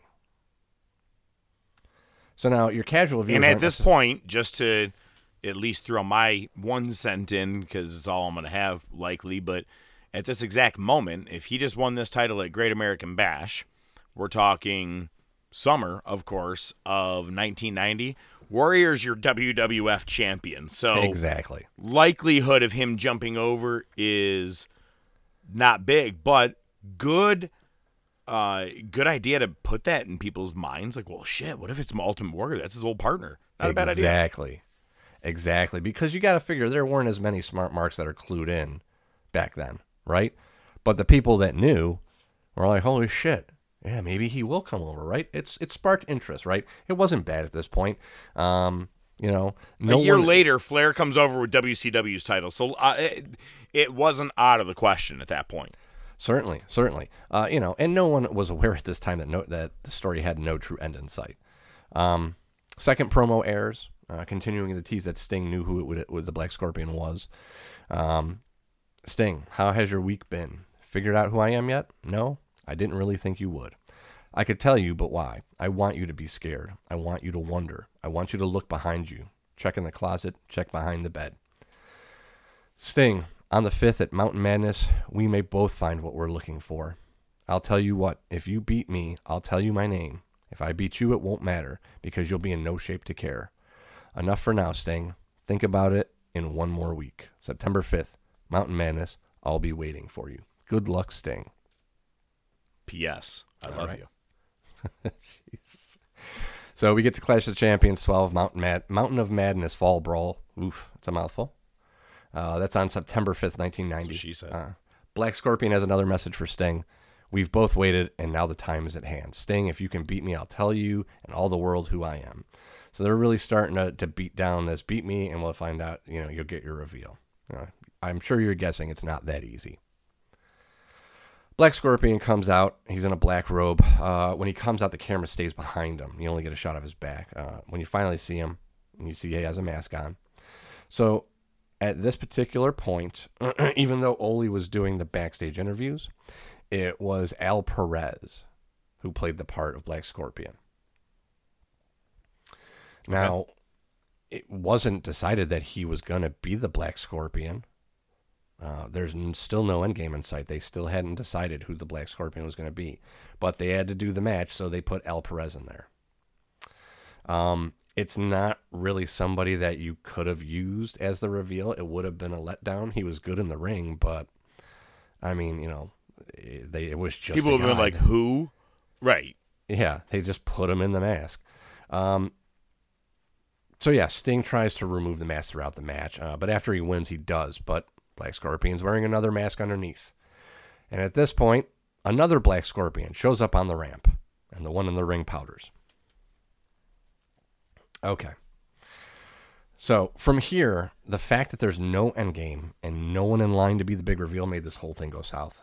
It's something that wouldn't be able to happen today because people would likely be able to figure it out, right? You're not dealing with the same circumstances today that you were back in 1990.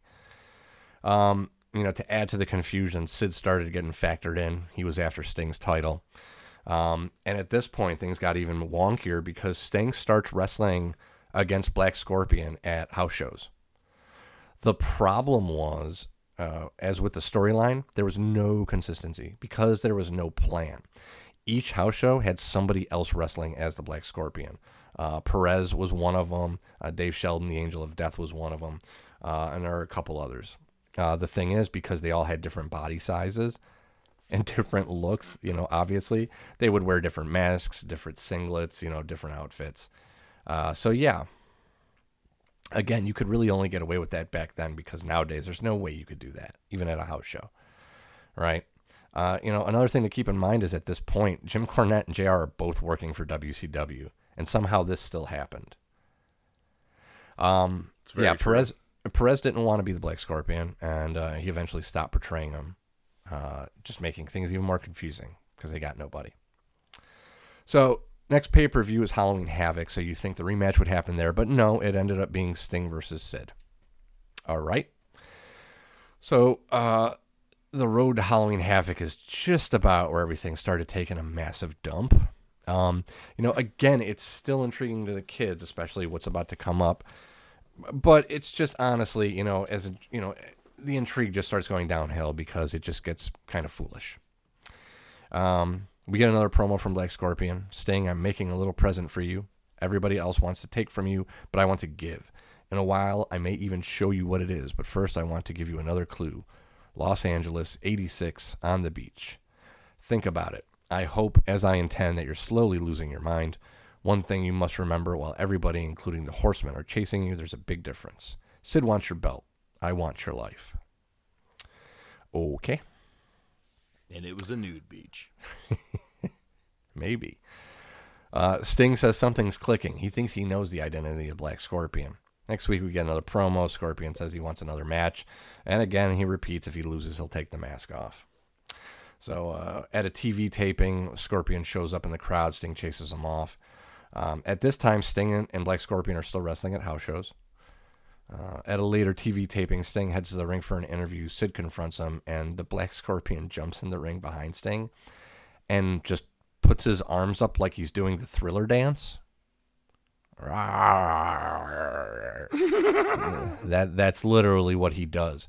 Flying Brian actually makes the save, and I don't know if the Black Scorpion tripped or was still doing his Thriller dance, but just fell through the ropes and went to the floor. Okay.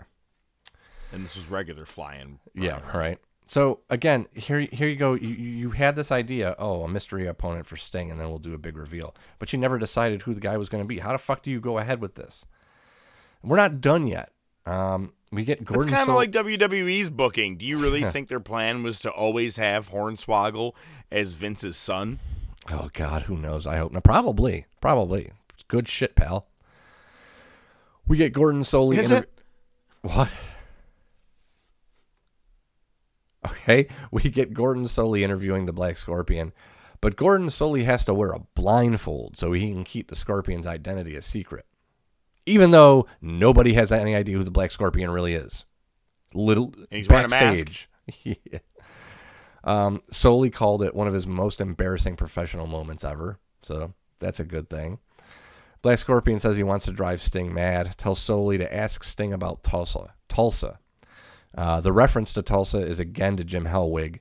That would be in Mid-South, where him and Hellwig were the Blade Runners.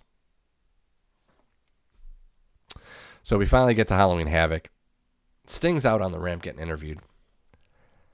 Black Scorpion shows up behind him, and this is where things take a massive shit altogether.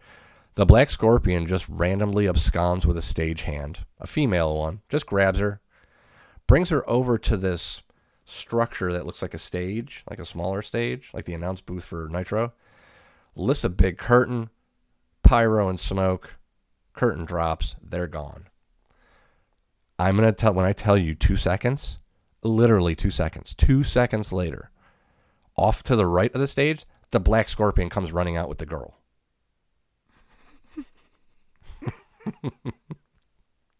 Yeah. How have I not watched this? I need to see this. Okay. From this point on, we start getting a lot of magic tricks, okay? And it's actually magician Franz Herreri is the Black Scorpion at this point because he can do magic. This guy has famously worked with Michael Jackson and up to this day has worked with other multiple big names in the music business. He's now your Black Scorpion because he can do magic. And if you think that ain't crazy enough, I'm going to take it up a notch. Main event, we get Sting versus Sid. What we get is Barry Windham as Stang. Get out of here. Windham lets Sid pin him to get the win, but the real Sting comes out and gets the win. From here, Black Scorpion offers to face Sting again, but he has 3 stipulations. He wants to do it in front of the biggest audience possible on live TV, which conveniently is the next Clash of Champions Thanksgiving Thunder. He wants to do an interview in the safety of a cage, and he wants to show off his black magic. Sting agrees to the stipulations.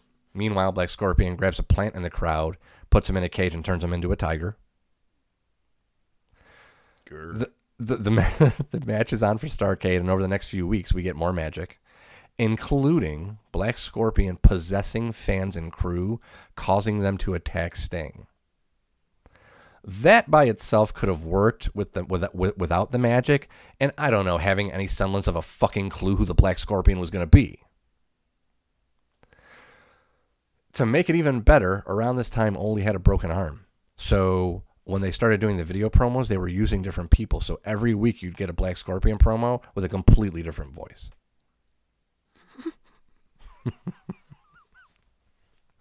This is good shit. The Black Scorpion's final video promo was on WCW Main Event. That was the day of Starrcade. It says, Sting, we are just a few hours away from Starrcade. Here is your final clue to my identity. Since you have started as a professional wrestler, you and I have been tag team partners. See you tonight. Obviously, they're really just hammering the Jim Hellwig thing, right? Okay. So this match takes place in a steel cage, and we actually have Dick the Bruiser as the ref. Seems like an insult to Dick the Bruiser, but okay. So as part of the entrance, we have several Black Scorpions, just as we have several different Stangs heading to the ring. The army of Stangs. We got the army of him. Okay, got it. So an enclosure comes down from the ceiling right at the entrance. It opens up, and the real Black Scorpion comes out, and you can tell because he has a rhinestone robe. From here, we get a close-up. You can tell because of that. From here, we get a close-up of Black Scorpion, and from here, even with the mask on, it is 100% obvious who it is. The wrestler in question did a really good job, though, because they have a very distinct moveset and work a very similar type of match time after time. But the wrestler portraying the Black Scorpion here did a good job. They altered it and made it not look like that. Sting's able to remove the mask, but yet again, another mask underneath. The other Black Scorpions hit the ring to take out Sting. Arn and Ole run down to take out Sting. And we get some baby faces coming down to assist, including the Steiners, who actually cut the chain on the cage to get in. Sting rips off the mask, and it's Ric fucking Flair. He powders with Arn. I had a feeling it was going to be him. Yeah, he powders with Arn and Ole. The next week, Flair cuts a promo on Sting, says you were dealing with the Black Scorpion, now you're dealing with Ric Flair, I want the title. Flair wins it a month later at a house show. The night of Starrcade, Ole gets fired. Flair basically decided to do it, be the Black Scorpion because he wanted to take one for the team just to end this shit. Some people said it was going to be Barry Windham, but since he played Stang, Flair thought it would kind of hurt his credibility. So Flair was like, you know what, I can do this and it's not going to hurt me at all. And that's basically what ended up happening. So as a kid, I was 12. I didn't know contract statuses or have any, idea about that. I always thought it was going to be or should have been the Great Muta. Sure. That's who I thought it would have been. Muta last wrestled for WCW in January of 90. This took place in August of 1990, so he had already been gone for several months. But, yeah, that's kind of who I always wanted to be. But I hope you understand now to see that you either you rebook this by booking it or not booking it, because this guy literally put the bowl of pasta and threw it at the wall. Like, how did you not cut this loose at, week 3? Yeah, I have no idea. Yeah, they just went full tilt. When you said they went from Great American Bash, then you started talking about Clash of Champions, Halloween Havoc. Motherfucker, you made it to Starrcade. That's a 6-month period of no plan at all. Mm-hmm. Yep. And I didn't even watch it. Thank you for sparing me those 6 months of my life. Yeah, right. That's annoying. Oh, man. No, you're right, though. But the Muta situation would definitely work because they did work with each other in WCW already. You could have done that pretty quick and kept the identity just as long, all the way 6 months. But, yeah, that's a really failed opportunity there. Yeah. It was Ole's idea, and then he got fired. Kind of makes sense. Yeah, kind of makes sense. Yeah, and it all started just because he hated Hurd and, I don't know, wanted to stick it to him. I don't know. Didn't do any favors for anybody. All right. So, just so you guys know, this week, do yourself a favor and do not watch any of the Black Scorpion shit. It'll be a waste of your time. No, but I appreciate you bringing all that to light because I never really knew all the story. And since that is something that you watched week after week, I can understand the wanting the reveal to be better than it was. It's kind of like it the whole time when they're like the higher power for Undertaker and it turned out to be Vince McMahon. I'm like, that's it. That was a failed opportunity. They fucked it up. Like, you had something there and that's not what it was going to be. Same with the McMahon kid. A lot of just failed experiments. But good stuff. Good shit. I love it. In 2 weeks, we're going to be talking some of the best and worst NXT call-ups that there have ever been. Now that NXT looks like it's about to get up and running to where it once was, we'll be able to maybe even talk about that a little more. But we're going to talk about the best and worst call-ups that have made it to the main roster. Next week, we're back with not only, the top of wrestling, some news, bring it to the table, Monday Night Wars, as we're going to continue along. We're also going to have a movie of the week. Thank you so much for listening to The Top of Wrestling. I am the Professor. I bid you a farewell. Season 5, he leaves you with 5 words. ODM. Rip 'em, brother. Why couldn't it be Muda?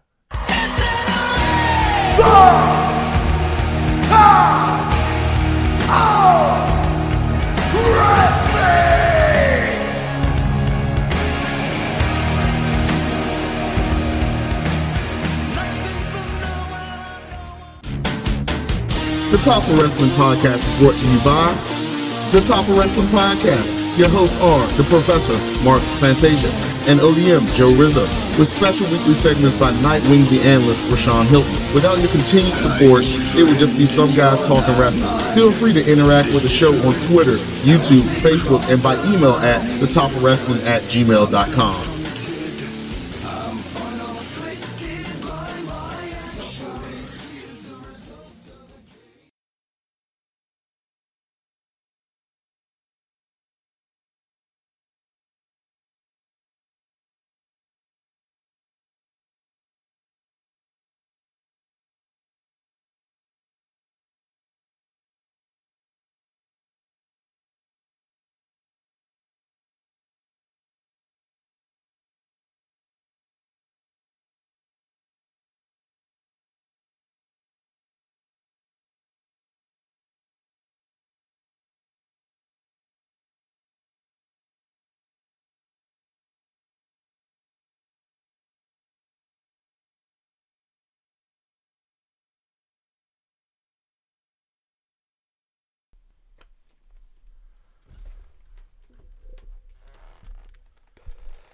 I'm not going to your party, and I know why. Why, man? Oh, yeah, because I can't get high. I can't get high. I can't get high. Fuck out of here, man. You can tell people that you can't smoke weed. So you tell me I can't go to my car? I love that it had to be an explicit instruction. No weed, please. You know, he's apparently very... The thing is, should I tell him that I've actually smoked pot on his property before?